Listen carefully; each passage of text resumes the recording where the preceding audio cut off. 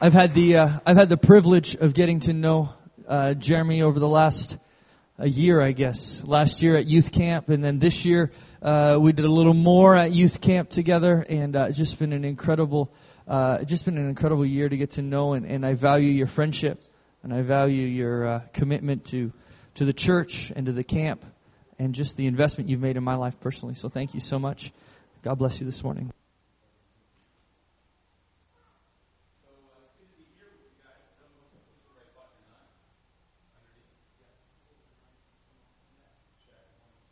And we're good. I just realized sitting here this morning, it was 11 years ago this week that I was here last time. And I don't know if anybody was here 11 years ago, but this was when I was launching our church. We had planted a church in Sault Ste. Marie. It was a campus-only church for students at the university and the college. And so that was October 18th, 2004. When we got that going. And you guys, as a church, took up a love offering at that time as we were getting launched, and you bought us a computer that we needed to present all of our stuff on the screens and whatnot. And thank you. That thing, we prayed it in for 7 years. That thing kept going, that computer. And finally, it bit the ghost. And we got something new and everything else. But just as a little update, our campus ministry continues to flourish. And we went on and added an all-ages church as well. So not only was I pastoring the campus church, but 2 years later, we launched an all-ages family church as well. So we had Sunday morning and Monday nights going, and I took care of that for a number of years. And 3 years ago, we were able to bring on somebody, another pastor who took care of my campus stuff, and Meredith Broughton, who was actually here counseling for youth camp as well, Meredith and Jared. And she came on, her and her husband, and they oversee our campus church. And our family church is growing and doing very well also. And we ended up buying a building downtown, right on the main drag, Queen and Bruce, right across from our hockey stadium. And God is doing really good things. So thank you for being a part of that dream.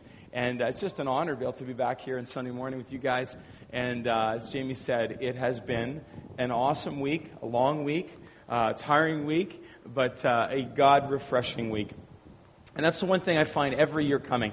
Though physically I might find myself a little drained by the end of the week, I leave completely refreshed spiritually. Seeing students, and a highlight for me is the Saturday morning when we get to be there and we see students come and share what God's done in their lives. And they take a few moments just to speak to us, to challenge us. And I know I sat there on Sunday morning, and I know for sure the one girl ended up being from my youth group, and she shared once and shared testimony. She came back because I had to say something else, she said.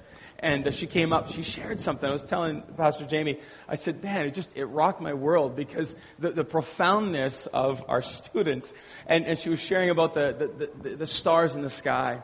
And sometimes they're bright, sometimes they're not as bright, and the clouds cover them over, but they're always there. And she said, that's kind of like God sometimes. You might not always see Him active in every aspect all the time, because sometimes it gets a little cloudy. But He's always there, and the stars are shining brightly. And I was like, okay, that's good. And then she says, but until you get your eyes off of the ground, you can never see the stars. And I'm like, oh my goodness. And she's like, you got to get rid of the things of life and the stuff that you live in to focus on Jesus. And I'm like, I'm writing that one down and using it someday. So I'm kind of pre-using it right now. But that was from one of my 13-year-olds. So anyways, praise God. It was an awesome week. And thank you, as Pastor Andrew said. And I know your church and many others were praying for God to do something awesome this year at camp. And He did again. He touched lives again. Kids got saved again. Kids got transformed for Christ. Kids got set free from stuff they've been hanging on to for a while. And some of the stories of these students, they would blow your minds. Some of the stuff that you just shared about, 17 and alcoholic, and some of these kids are there. They're doing that thing. They faced things in a 17-year history maximum that most of us have never, ever even thought of experiencing. And so thank you for continuing to pray. I know as a close church, you guys are involved in the camp and investing it in work days and different things like that. Thank you for your love for Christ, which is being exhibited through your care, your prayers, your support of camp. It really means a lot to me. I gave my life to Jesus there. I've been going to that camp since I was 12 years old. And I got called into ministry there in the old tabernacle. I remember the spot in the room where God called me during family camp when they almost kicked me out. They almost kicked me out, Peg, because I wasn't always respectful and stuff. But they let me stay. The camp committee had a meeting, and they let me stay. That was good. I was 14, I think, or 15. And God called me into ministry. I got baptized in the Holy Spirit in that place at the old altar, the front tabernacle, which is now the west side of the building. So it has a really special, dear place in my heart. And to be able to come back, and I've been able to be part of everything in that campground, from causing trouble, to peeling potatoes, to night watch, to evening speaker one year, to directing the camp and making sure that students have an opportunity, like I did, to know Jesus. So thank you, thank you, thank you. Thank you for your story. And as I was sitting there listening to your story, the thing that hit me so profoundly was, my God is an absolutely transformative God. He changes lives, and that is miraculous. Because the story you shared, ready to give your own lives, to take your own lives, and God came and said, "Nuh-uh, I got a plan for you guys." That is a miraculous God that we serve. And sometimes we look for the healing. We look for something like very dramatic. In the sense of, I want to see limbs grow, or I want to see cancer be healed, which happens. But one of the most powerful transformations of examples of my healing God is when a life who is living in hell is now delivered and living in heaven. Praise God. So thank you for doing what you guys do. There's a story I want to talk to you about this morning. I'm looking at the time, 11:08. So I'm here till 12:35, I think I was told, eh? Yeah. No, it's okay. Ron Emery would probably get up and walk out if that was the case. I used to be a youth pastor in Ron Sue's church back in Elmira. So that was a couple of years ago with Pastor Brian Steed, and those were some good years there, and that's where I got married and everything else, and I still have a lot of great memories of a lot of the students that connected there. So it's good to see you guys again. There's a passage of scripture in 2 Kings. 2 Kings chapter 7. Verses 3 to 20. And I'm not going to read the whole story here, but I kind of just want to lay a little bit of a foundation here. Things were really, really bad in this time, this day and age for Israel. They had been surrounded by the Assyrian army. They were held under siege. Food wasn't coming in. Water supplies were cut off. People were starving. People were dying. Things weren't going well in that community. And so what happened was, of course, the prophets were there, and they were praying that God would set them free, God would deliver them. But things were so bad. They were so bad. People weren't able to eat. They were so bad that they were selling vials of bird dung so that they could, growth, eh?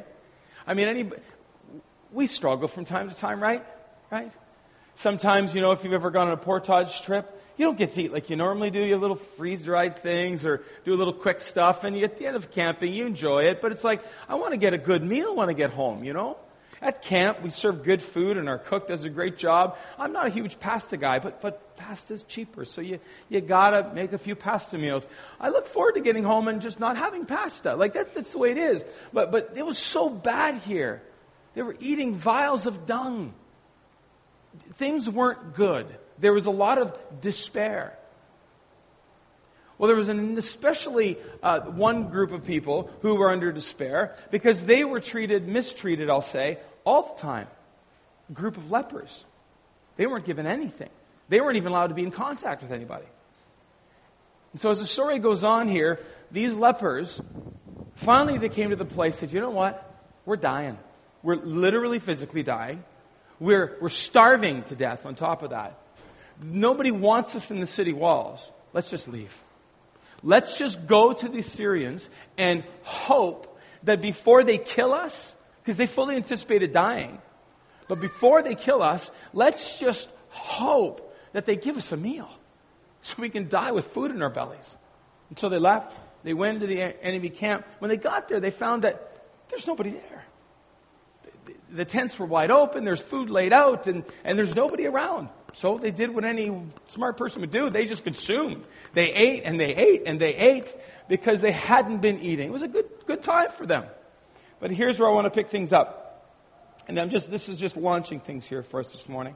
Finally, after eating and consuming, they said to each other, "This is not right.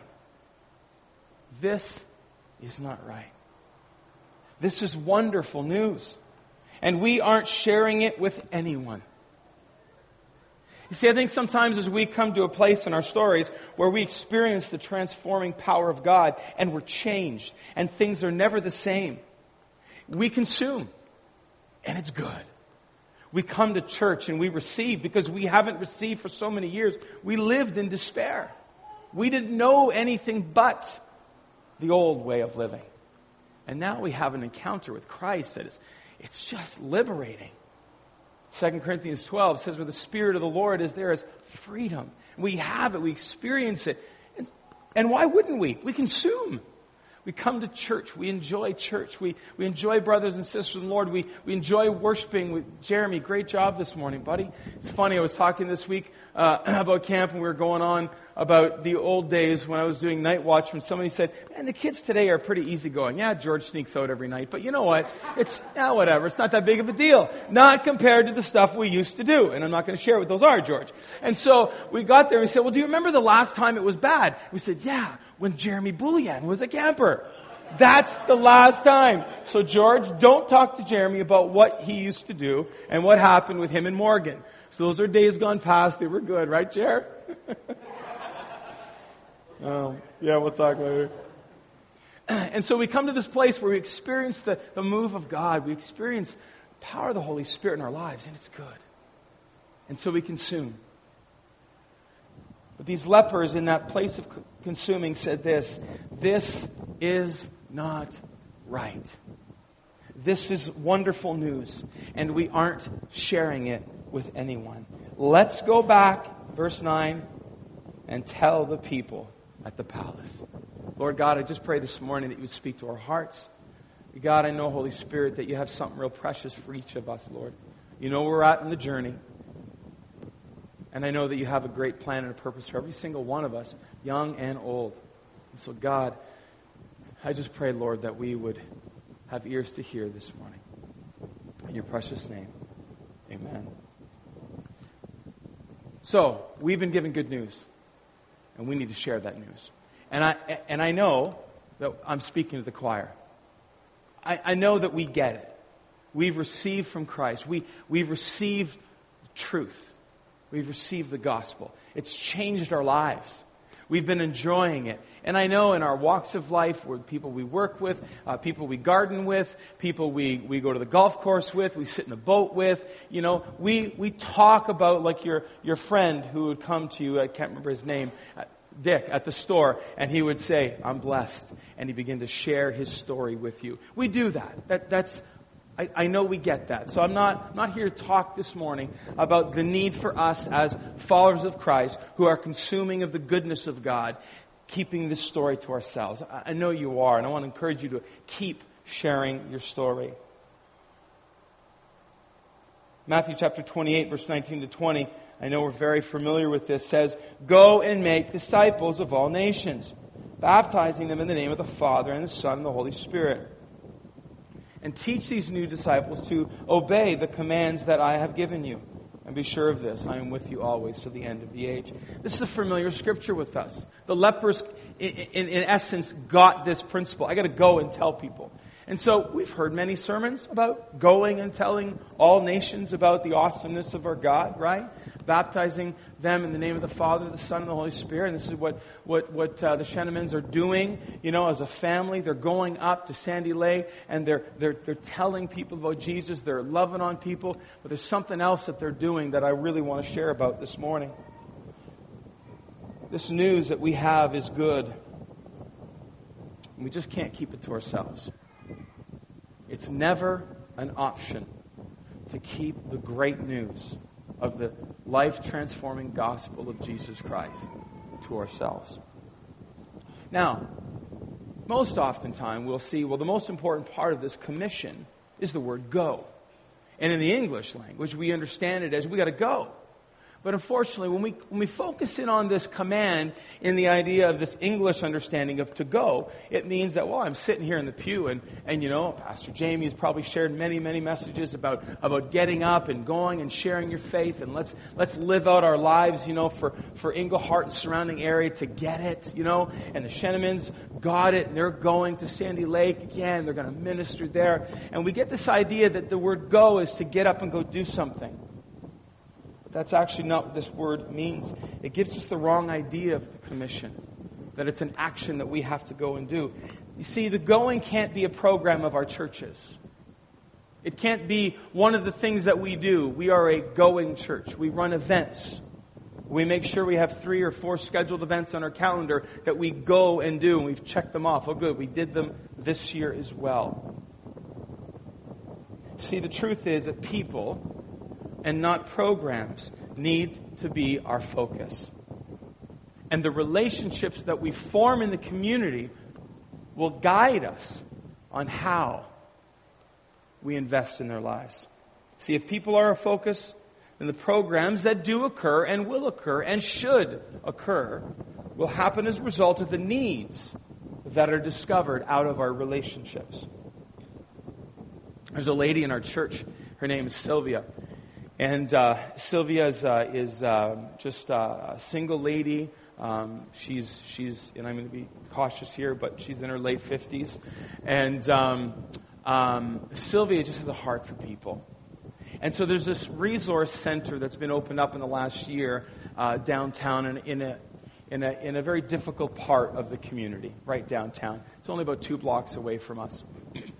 And so Sylvia really had this heart to go and meet with them because she had a dream 25 years ago that something would take place ministry-wise on our corner where we are in Queen and Bruce. She literally, legitimately had a dream that ministry was taking place in the downtown of Sault Ste. Marie. And she didn't see the summit, but she saw ministry on our corner. So lo and behold, when she drove by her church about 6 years ago and saw a church there, she lived on the island just outside of the Sault, in St. Joe's Island. That dream was revived in her, and she's been a part of our church ever since.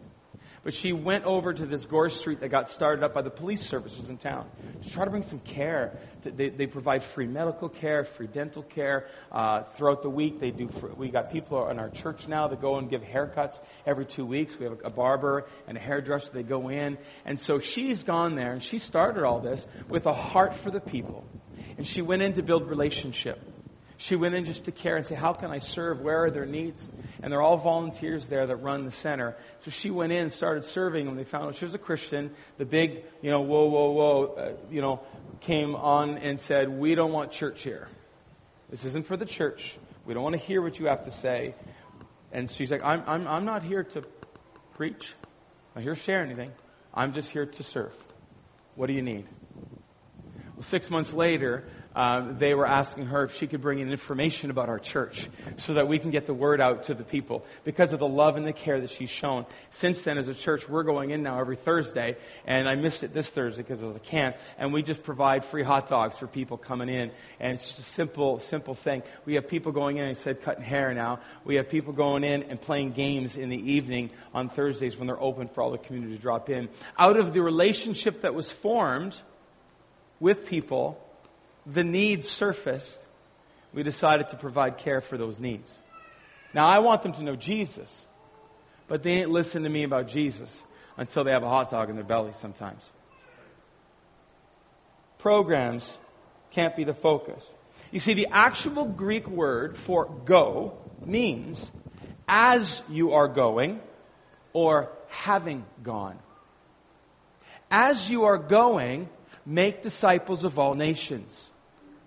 See, the action is not to go, to get off your seat and go do something. The action is make disciples. Because when Jesus spoke these words to the disciples, it was under this assumption they're already going out living their lives for Jesus. They're already a shining light, Rebecca, in the midst of the darkness that you talked about on Saturday morning. They're already a light. They already got it. They're already shining. They're already different. So as you are going, make disciples of all nations. Don't just live in the world. Don't just be part of the world. Don't just share good news. Make disciples of everyone. See, going is about the lifestyle of you and I as followers of Jesus. We should be going. It's who we are. It's not an event. It is who we are. And this is where it surfaces kind of the key of my message this morning. And I got 10 minutes. 1 Thessalonians chapter 2. 1 Thessalonians chapter 2. And verse 8, I'm just going to read it in my notes here, if that's okay. Verse number 8, it becomes really the passion of who I am and why I do what I do, why I come to camp year after year from the suit to just to be here and to pour into students and leaders. You see, 1 Thessalonians chapter 2, this life verse for me that I've stumbled on a couple of years ago, and it's kind of shaped even more and sort of maybe expressed why I am the way I am. It's about intentional disciple making or mentoring as a lifestyle. See, I can't just tell people about Jesus. I can't. It's become too easy. I'm called to something different. I'm called to mentoring.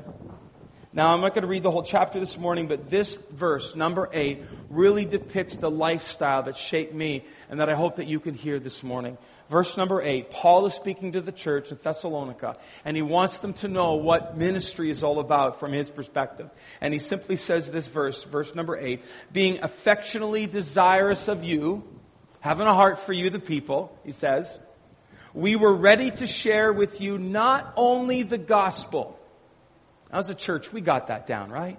We have events, we share the gospel, we share the message, we maybe leave it in a tract form. We got that sharing of the good news down. But Paul says, my heart beat so much for you that I didn't only want to tell you about Jesus, he said. I didn't only share with you the gospel, but also our own selves. And this, friends, is the key to, as you are going, making disciples of all nations. It's not just about the telling of the good news, which is good.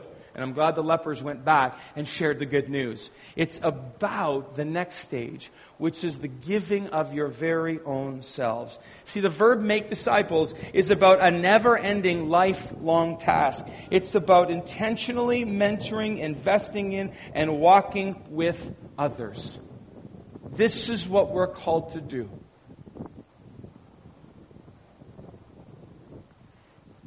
If you read verse 9, Paul says, not only did I share with you, and this is the idea that he gives, not only did I share with you the God's word, God's truth, the gospel. He said, I shared with you my very own self like a nursing mother would. Now, those who have nursed, you understand what it is to have a child yearn for you and to you to caress them, to care for them, to give them your very own life. You're sharing with them you, what's within you, and you're nurturing them because that's what they need. They desperately need you. When my little daughter gets to that stage, it doesn't matter what I try to do with her. It doesn't matter, what I try to give her. She wants mama. And that's all that will suffice. She needs so desperately mama. And Paul says, like a nursing mother, I gave you my very own self. And I hear my wife, 4 kids later, would they just get off? Because it gets to this point in life where it's like, she can't go anywhere. Not for any length of time, because she needs to nurse. I'm like, okay, honey, go. You got a couple hours before. And sometimes I'm texting her, babe, you got to get home. She's lost it and I can't do anything. I've only been gone an hour. I know. And I'm a weak man. I can't deal with this. Please come home. You're stuck. It's hard, right, moms? You've experienced it. You've gone through it. Because you're connected constantly. You can't just be free and say, see you next week. You can't drop your kids off at youth camp and say, have fun, I'm going to have a little break. You can't do that when you're nursing. You just can't. And so Paul says, not only did I share with you the gospel of God, I shared with you my very own life. And what I want you to know is this type of disciple making is hard. It's difficult because it ties you down. It's not about, now that I shared with you the gospel, I've prayed with you a prayer, I've introduced you to Pastor Jamie in our church. He can preach at you every Sunday. I'm gone now. I got to go do things. I did my job. I told you. And now it's up to you, Pastor Jeremy, to run a great program that will care for them. That's not what I read anywhere in Scripture. We are called, as we are living our lives, as we are working, as we are golfing, as we are fishing, as we are gardening, as we are doing the things that we do, we are called to make disciples by sharing our very own selves with them. Paul makes a statement in 1 Corinthians 11, verse 1.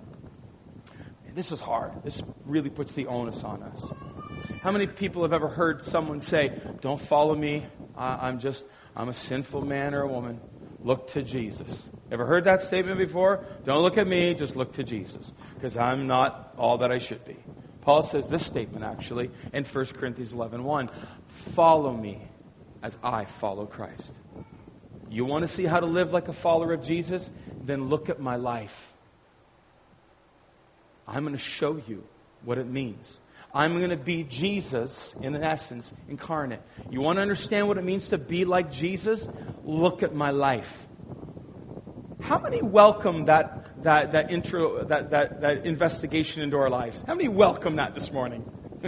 That's hard, isn't it? Because how many have dropped the ball before? Anybody? Have you ever dropped the ball in your faith? Have you ever said or done something you shouldn't done? Have you ever acted in a way that isn't all that honoring to God? You ever done that? Even as a Christian for many years?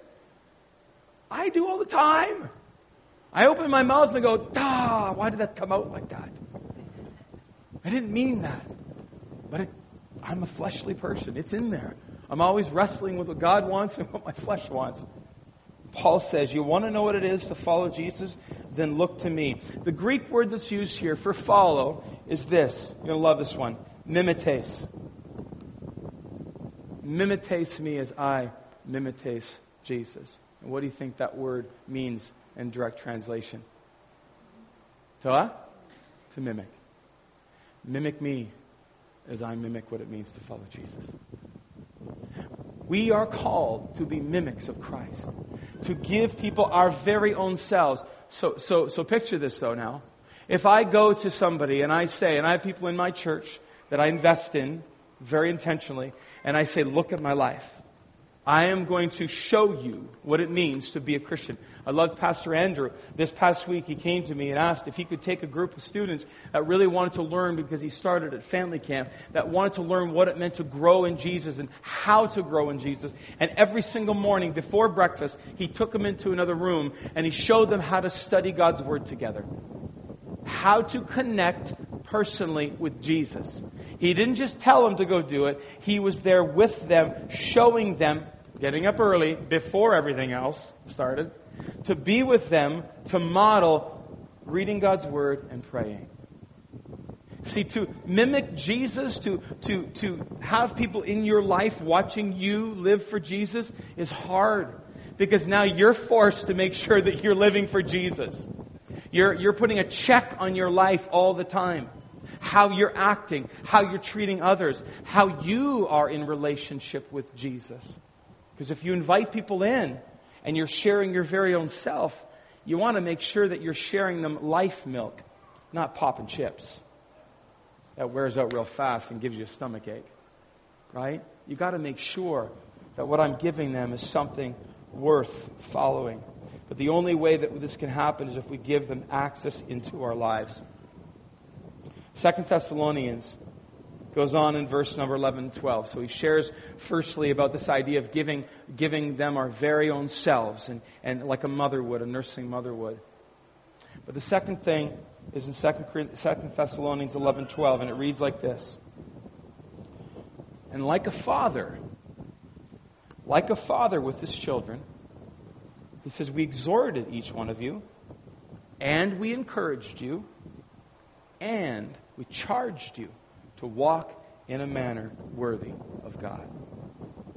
There are 3 words here that Paul uses, and I'm coming to a close here. There are 3 words that Paul uses this morning. He says, like a father, like a dad, we exhorted you. The first word he said. Now what that word means is it means to call you, to guide you, to instruct you in good character through good teaching. It's kind of the verbal aspect of guiding somebody in by discipling someone. Not only am I sharing you my life, so you're with me, you're hanging out with me, you're connected with me. When I go fishing, I bring you with you so you see me live for God. When I go golfing, I bring you with me. When I have to make a run into town to get some things, I bring you with me. I want you involved in my life. My door is open. There was a couple this morning at camp this year, a youth pastor and his wife, and they're pastoring the community. And this one student that they're sharing with, I'll just say mom and dad aren't always what they should be.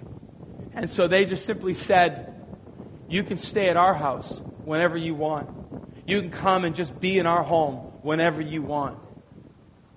And this young man calls them, jokingly, mom and dad.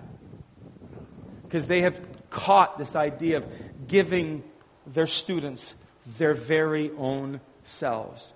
No matter how time-consuming it is, sometimes how frustrating it is, discouraging it can be at times, because it does, it wears on you. Parents, we know. I love my children. I love them. But there are days I just want to go away from them. Right? Because it's hard sometimes. It doesn't get easier just because you're mentoring an adult. Because there are times that the ones that you loved enough to share the gospel with and cared for, they will annoy you. It happens. It's okay to take a breather. But sharing your life is, it calls you to a lot. It's a huge responsibility, massive commitment, but it's what we're called to. But like a father, we're called to exhort. Exhort is to speak to them, to share with them what the good news is, what the gospel is. What Pastor Jamie would do on a Sunday, what Pastor Andrew does with your students. I'm sharing you with truth. I'm exhorting you on how to live for Christ. Giving you information. And it's a good part. It's a good aspect. My dad growing up was always trying to show me different things. You go fishing with Chad Beneke, he will show you how to fish. It was awesome. We were fishing this weekend, because I get to get out every now and then. And we went out with our youth director from our Western Ontario District's youth director, Mark Caldwell. And we're in the boat, and Mark's up at the front of the boat, and we're trolling along the shoreline, and Mark's catching. And I'm telling you, every other cast, fish on, and he's bringing them in, and they're all like little pikes, big pikes, it's all in between. And I'm at the back of the boat. And I'm telling you, I just had a real stressful, afternoon there and dealing with some stuff that weren't that fun that you don't need to know about. And I'm trying to relax and I'm getting more frustrated because fish on, and I'm reeling it in and nothing's happening. And finally I just remembered 2 years ago when I caught that big walleye, you kicked me out of the front of the boat. You go to the back and I'm going to the front of the boat. So I switched. He said, sure, no problem. Go to the front of the boat. And I'm in the front of the boat and right away, I catch a pike finally. But I catch one. He had 15. I was frustrated. Finally, Chad, as gentle as he was, said, there's also a way in how you're supposed to reel it in. I'm using the same bait you are. I'm tossing to the same areas you are, but you're bringing them in and I'm not. What am I doing wrong? Well, your lure's too low. Let me show you how to reel it in properly. And they showed me how to reel with the right speed so I can actually see the lure from the back wall, bringing it in just about a foot under the water. And I saw it, and I saw it. I saw one big head just go, fish on! I brought that baby in, 29-inch walleye. Thank you for the teaching, because that's the aspect of what it is too. You need to show people how to live for Jesus. So Paul says, like a dad, let me exhort you. Let me teach you so that you can carry this on as you grow in Christ. The second thing he says is let me encourage you like a dad would. To encourage means to support, to comfort, to come alongside, and to walk with someone. I love that. This is something dear to my heart, to be compassionate, to walk with people. Because we don't always get it all the time, do we? We drop the ball. We make mistakes. But to have somebody down your throat because you dropped the ball, that's not really that encouraging. So like a dad, walk with them, build them up.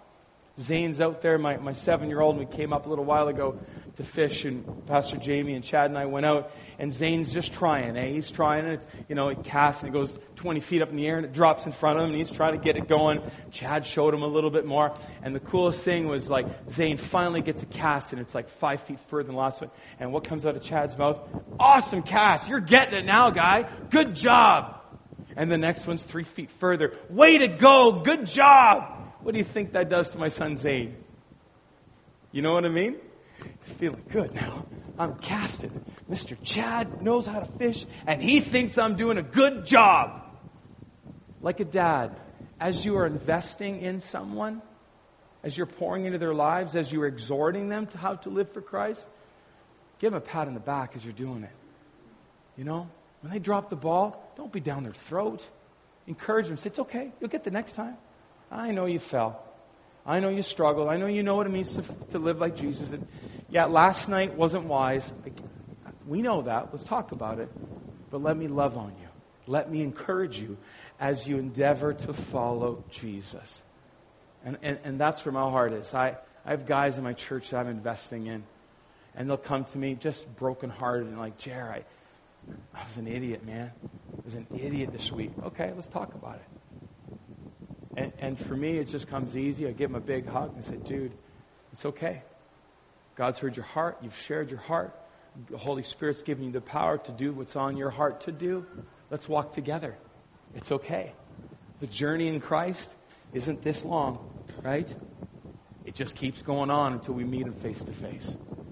Shared with the students yesterday, we all made commitments at camp this week, many students. I won't live like this anymore. I won't do this anymore. I'm going to make a stand from here on in. I'm going to this. And I encourage them, as you are living out that commitment that you made, and you trip and fall because there's still stuff in your life, just get up and keep running.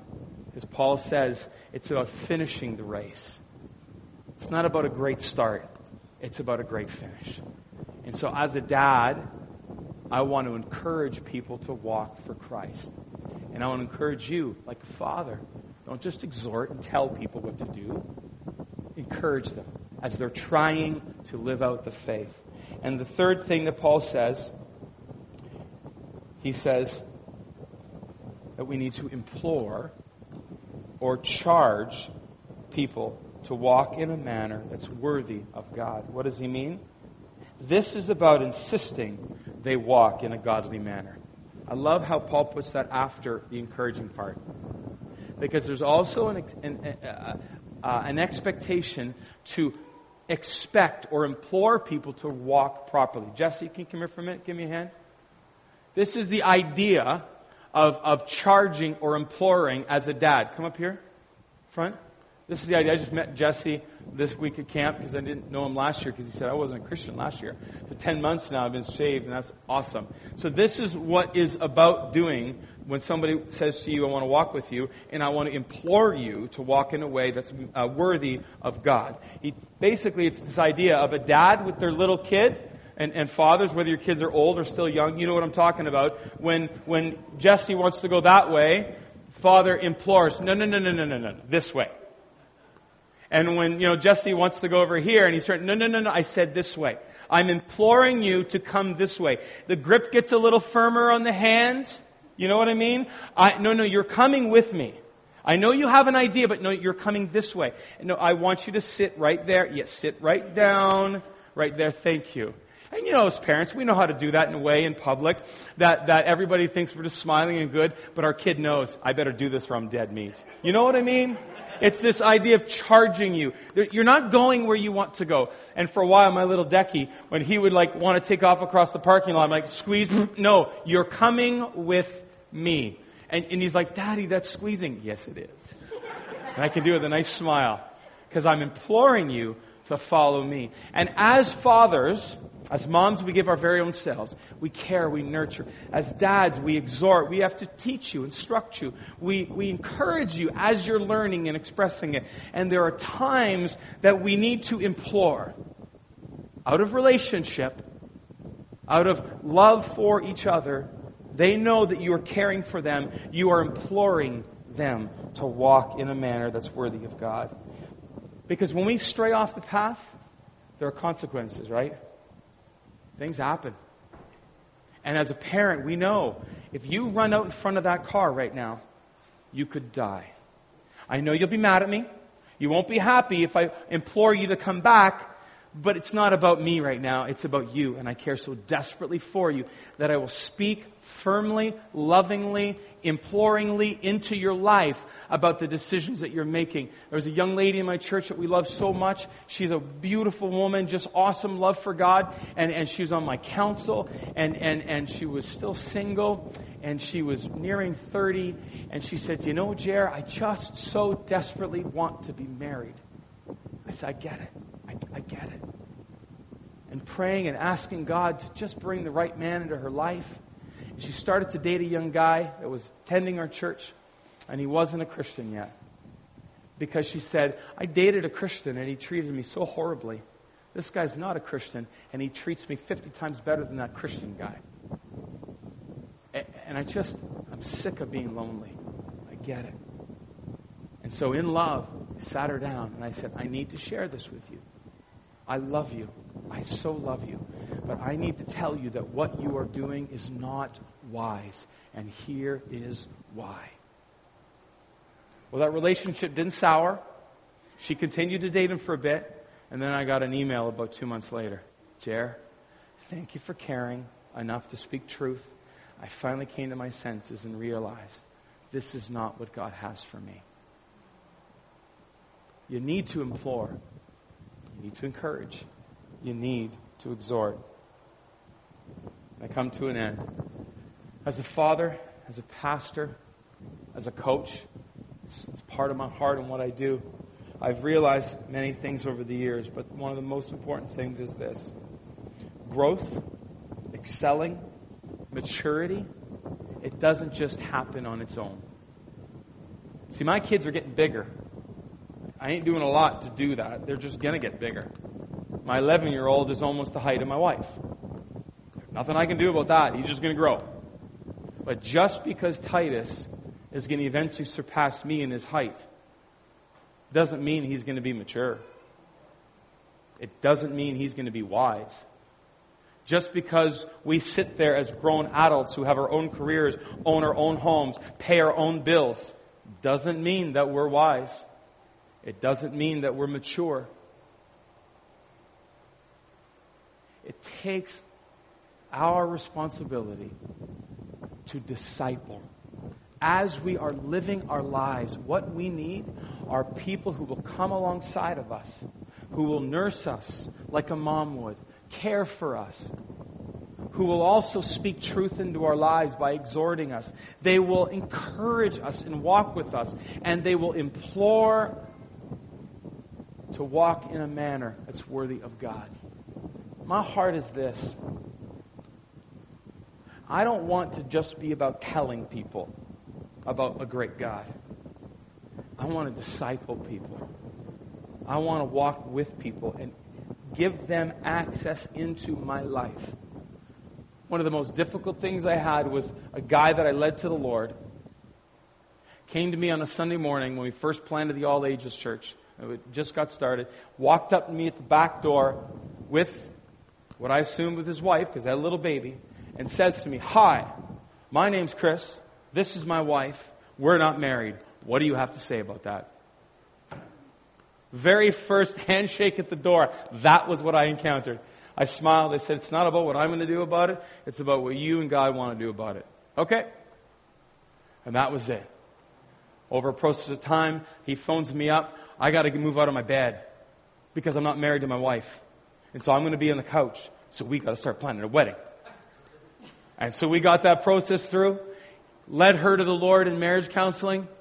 Got them married. Got them saved and growing. He ends up buying a house right next door to me, literally, because we became the closest of friends. I couldn't even sit on my deck to relax with a cup of coffee without him saying, "Jer, what you doing today?" He was literally right there in my life. And to this day, he is the dearest friend. They are the dearest friends to my wife and I on the face of the planet. But he had access to my life, every aspect of it. My heart is to, if you're going to lead people to Jesus, it's not going to be easy. And what you guys are doing up in Sandy Lake, going and knocking on a kid's door, you could be like every other school and just let it go on, right? We're caring for kids. We're teaching them. If they don't want it, they don't need it. That's fine. It's your choice. But you're going the extra mile, and that's tiring. And that hurts, especially when that kid, yes, the kid got 99%, but there are some kids that don't. And it breaks our hearts. Because when you give of your life to people, they will hurt you from time to time. But we're not called to worry about that. We leave that with God. But we are called, 1 Thessalonians 2, to give them not only the gospel, but our very own selves. And I want to encourage you as a church to continue on the good that you do in this community, sharing the gospel. I want to encourage you to take the huge step of commitment, to embrace people in your life. Have them in your home. Walk with them. Even though it's very difficult, the struggles are very evident, but give them your very selves. This is what we're called to do. And I leave 4 little points here from an author named Michael Frost in a book called Exiles. He shares 4 points that will help us do this. You can jot them down if you're a quick enough writer, but I'm not going to take a ton of time. The first is this: you need to share your life by building relationships in the community. I'm glad you guys do the Sunday night get-together. That's actually really, really cool. Jamie and I talked about that this week. That's really fun that you do that. But you need to share your lives like that in the community. Have your neighbor over for dinner. Yeah, but Jeremy, he swears a lot. And your point? Build relationships with people in your community. The second thing is this: communicate in a way that people understand you. Right? It's great that you know Jesus and you know all the fundamental truths and you understand the difference between justification and sanctification. That's awesome. But there are people in your community that haven't a sweet clue what you're talking about. I had a woman come into my church, 31 years old, had never stepped into a church in her entire life. Mind-boggling to me. But that happens all the time now. They don't get churchiness, church lingo. They don't. And so communicate in a way that people can understand what Jesus has done in your life, how He's made you different. The third thing is this: you need to go to people and not expect them to come to you. I came up with this the other day because I used to say all the time, we want to be a lighthouse for Jesus, right? Because we're going to be a light on a hill. We want to be a lighthouse for Jesus. I'm like, I don't want to be a lighthouse. I want to be the Coast Guard. Because the Coast Guard actually goes out into the storm with their light shining bright, and they go to the people to rescue them. Lighthouses sit on the shore where it's safe, up high with a light shining and saying, stay away from these shores. They're bad for you. Coast Guard says, I'm going out because you're living in it, and I'm going to go where you are, and I'm going to bring you the light. The fourth and final thing is this: you need to communicate practically through acts of service, caring relationships, good deeds.